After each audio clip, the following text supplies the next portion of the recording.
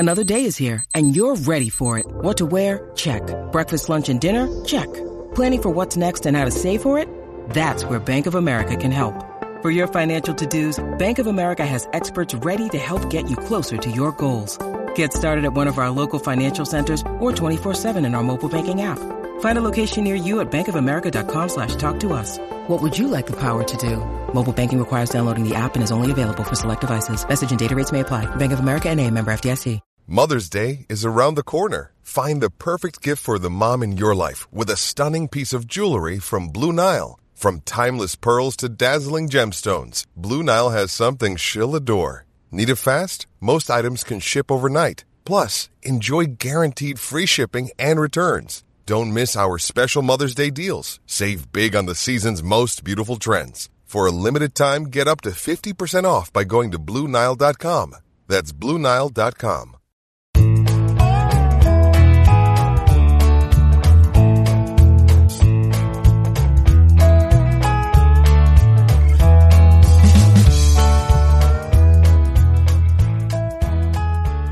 It's Wednesday, May 31st, and you're tuned into the Cleveland Baseball Talk podcast.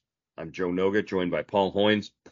Hoynesy, the Guardians fall in Baltimore on Tuesday night. Cal Quantrill roughed up for 8 earned runs in 4 and 2/3 innings.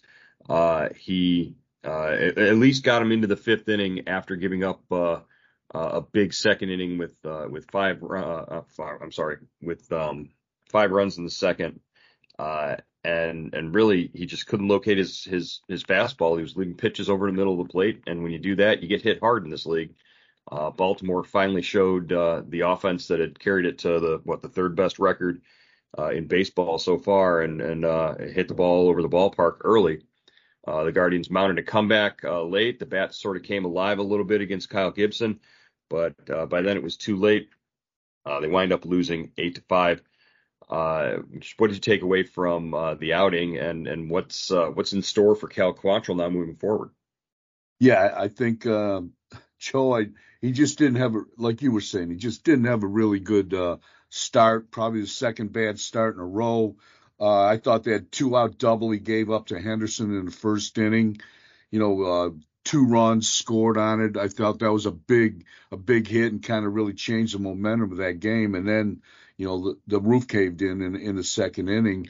And I guess, right now, when you look at who's coming back with Savali and McKenzie, Savali's going to start Friday, we know, in Minnesota or Minneapolis. And, McKenzie's got his chance to start in that series as well.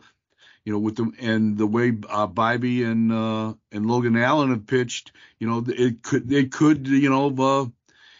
could mean Quantrill's going to the bullpen. I don't know for how long, but he could end up there. Yeah, that's he has experience pitching in relief as recently as a few years ago.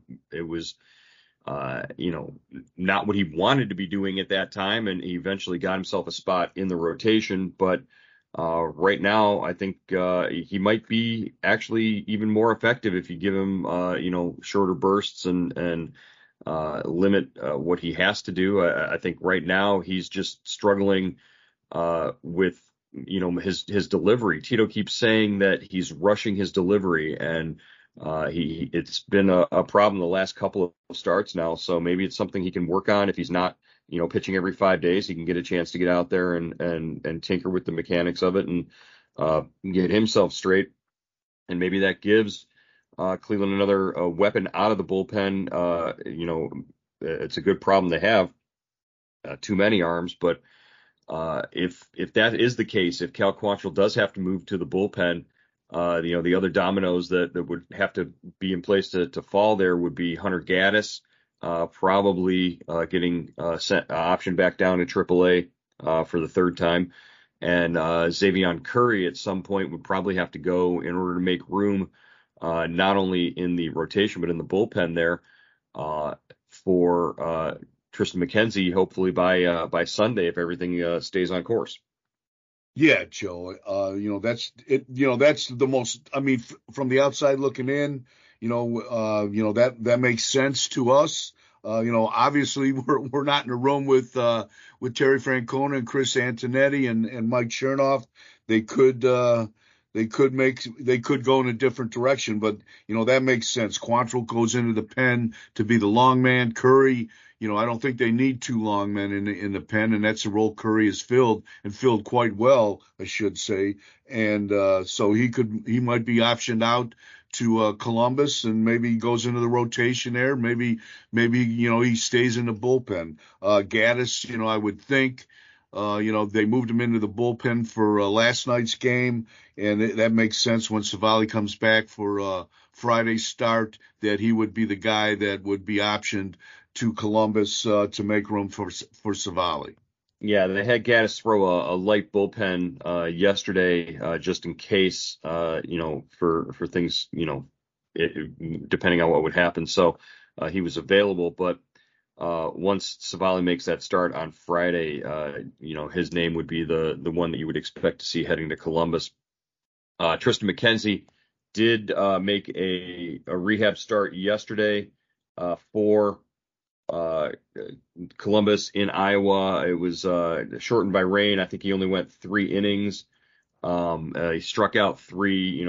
I guess you can't really tell all that much, but Tito said that if everything went according to plan, he was going to work out with Columbus in Iowa today on Wednesday, and then meet the Guardians in Minnesota. It's not a very long trip from Iowa to Minnesota there, so he will meet them there for this weekend series against the Twins. And I think the Guardians need Tristan McKenzie, his energy, just being around him on the road in the clubhouse there.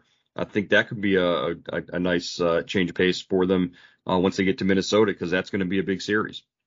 Yeah, 4-game series with the Twins. It's hard to say you're playing a pivotal series in June against. But this has some ramifications. You're playing the first place team.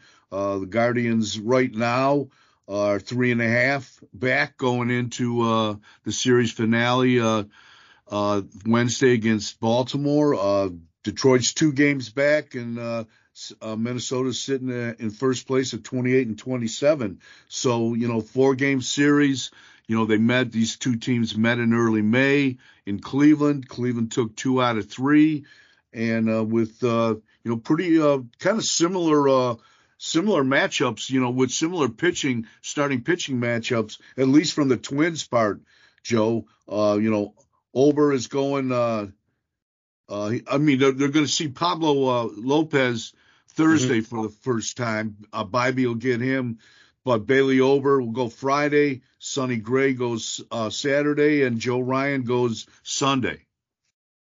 Yeah, and that's a couple of tough matchups historically for Cleveland against Sonny Gray and Joe Ryan. These are guys that have had their number in the past and at times.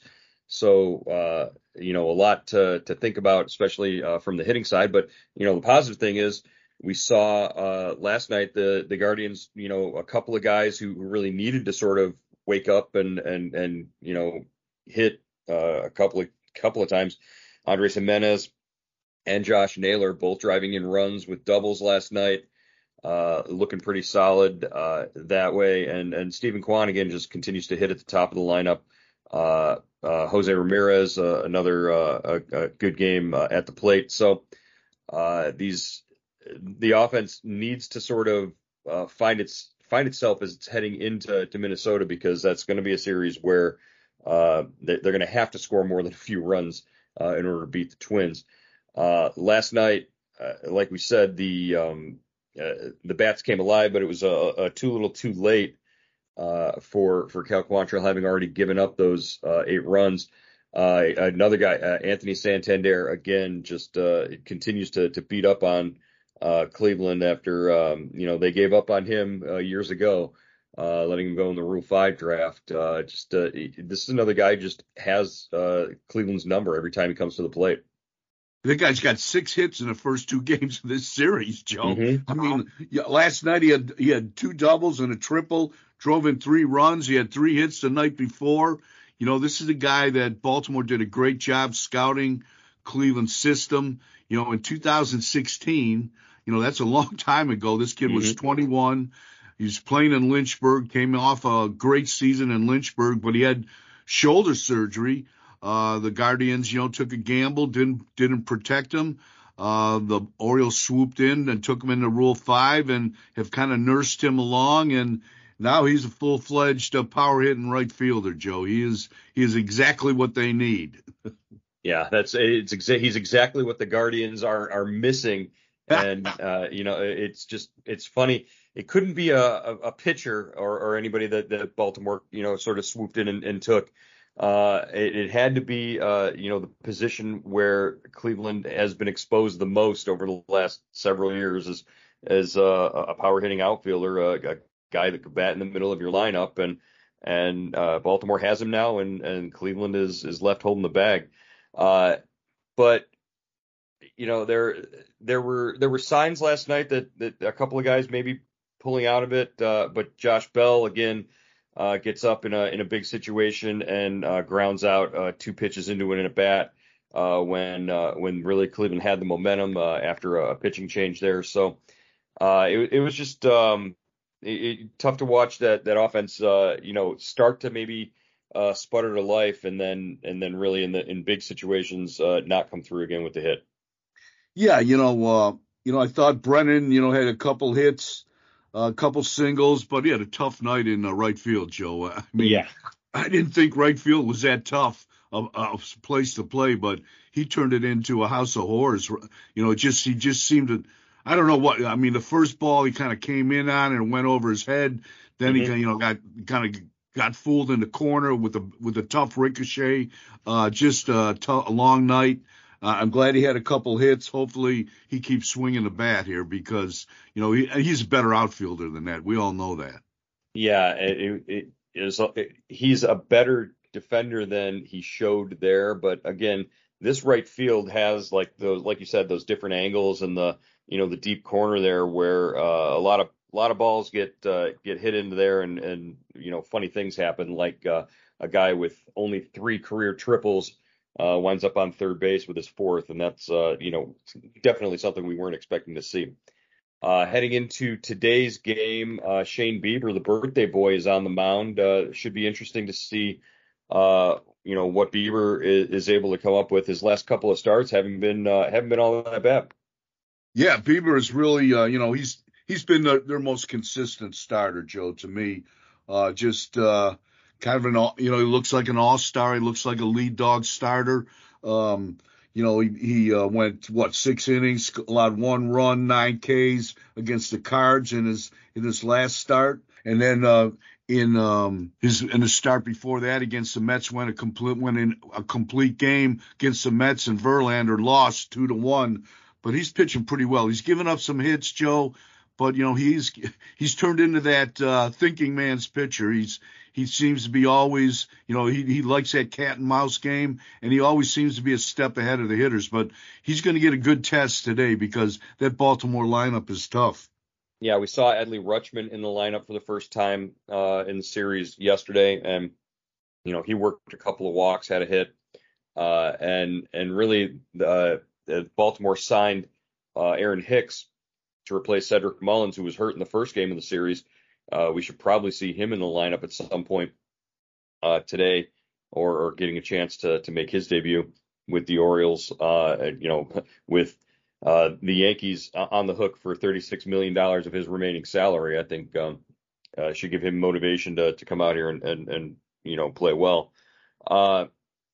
And really just heading into this series finale, the Guardians haven't played all that bad so far here in Baltimore. It's just a matter of putting it all together and finishing off this series, which is something that they have yet to do really to this point this season. Is really put it together and win a series when they're after they've suffered a bad loss. Yeah, well, they came off this past weekend. They took 2 out of 3 from St. Louis. they could win the series here for their second consecutive series. That would be something they haven't done in a long time. They've been kind of, fighting to stay just above water. So this would be a good game to win. You got your ace on the mound. You've shown some life offensively, and it would be a good momentum swing to get this game and then go into Minnesota and have a good series there. Maybe take face the Twins and then gets and climb up the standings in the AL Central. Put some pressure on Minnesota and Detroit. Yeah, that's the funny thing is we were talking before we started recording here that they're 3.5 back because all the teams in the Central lost yesterday, and they go into a series, potentially they go into a series in Minnesota 3 games back, and playing 4 there, they could by Monday they could be in first place. It sounds just crazy to think about, but that's how bad the Central has been so far this year. Hey, wanted to mention Subtext, our subscription service here on Guardian Subtext, where you can sign up if you send a text to 216-208-4346 or log on to cleveland.com/subtext. You get updates on what's going on with the rotation, who's in and who's out, any roster moves. You get those first ahead of anybody on Twitter, anybody on cleveland.com reading there. That's where Hoynesy and I put all the good stuff before it's fit to print. So sign up for $3.99 a month, 216-208-4346 or cleveland.com/subtext. All right, Hoynesy, what do you think? This is the last game here in Baltimore. Shane Bieber on the mound. What do you expect today out of the Guardians? Yeah, I expect Bieber to pitch well, Joe. He's been on a roll. I see him getting into the 6th or 7th inning. It would be nice to see that offense. They banged out 11 hits last night. It'd be nice to see them, keep going. I'm not sure. Is Baltimore throwing a bullpen game or they didn't? I saw they hadn't announced a starter. Yeah, they still haven't announced a starter. So I'm as I wonder about that as much as you do, just in terms of what they're going to throw out there. I know their bullpen came in last night and was a little unsteady. They burned through a lot of guys after Gibson left, and they got to Felix Bautista, and that was interesting when Felix Bautista was brought into the game. They do the whole thing where they shut the lights and they do the strobe effect on the field. So for like 30 seconds there, it was the ballpark went dark. They put the LED flashing lights in the towers, and they brought him in. It wasn't quite Edwin Diaz with the horns, but it was still an interesting introduction for their closer, and he came in and took care of the Guardians lineup 1, 2, 3. The top of the order. It was pretty impressive stuff. Felix Bautista, one of the, I guess he's this year's version of Emmanuel Clase, because Clase isn't throwing as hard and Bautista throws hard.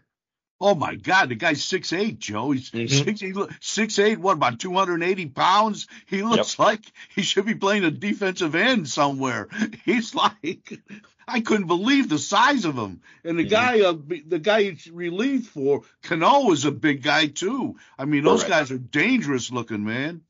Yeah, so if they've got to go to a bullpen game, and they've already used multiple relievers in this series, it's a good situation for the Guardians to be in. Maybe seeing some of these guys for the second time, but we'll find out what the situation is with Baltimore's starters. We'll find out maybe a little more detail about what's going to happen in terms of the roster moves that could be planned for the series opener in Minnesota. And we will bring all of that back your way here on the next edition of the Cleveland Baseball Talk podcast. Hoynesy, I'm going to be sad to leave Baltimore. The weather's been gorgeous. It's been perfect here. Took a walk down to the harbor, got to see all sorts of stuff. It's a nice little trip for a baseball game for a series. Yeah, it's really a nice place. It's a beautiful stadium, and I like the Inner Harbor. Yeah, it's cool, Joe. It's a cool place to walk around in. Yeah, I can't get over how awesome this ballpark is, and and just think it opened in '92. I mean, it does not look like it was a ballpark that's 30 years old now or already. It really does look very up to date and modern, and in a lot of ways, it's the sort of the blueprint for some of these really great ballparks that you get to see all throughout baseball.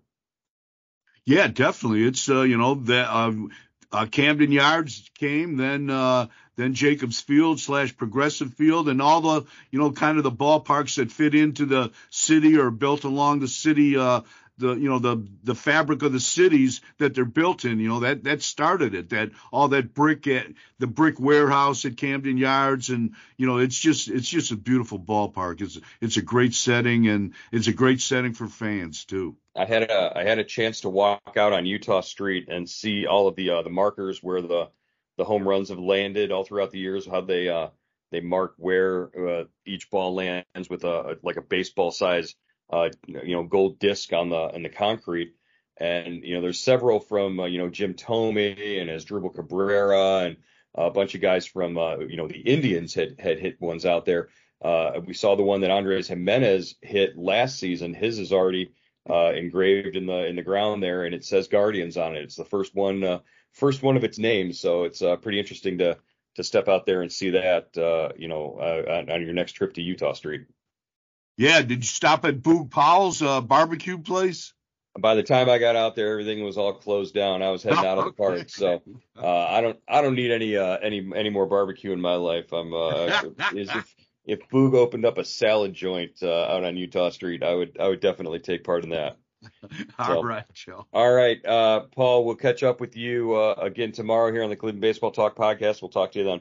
All right, buddy.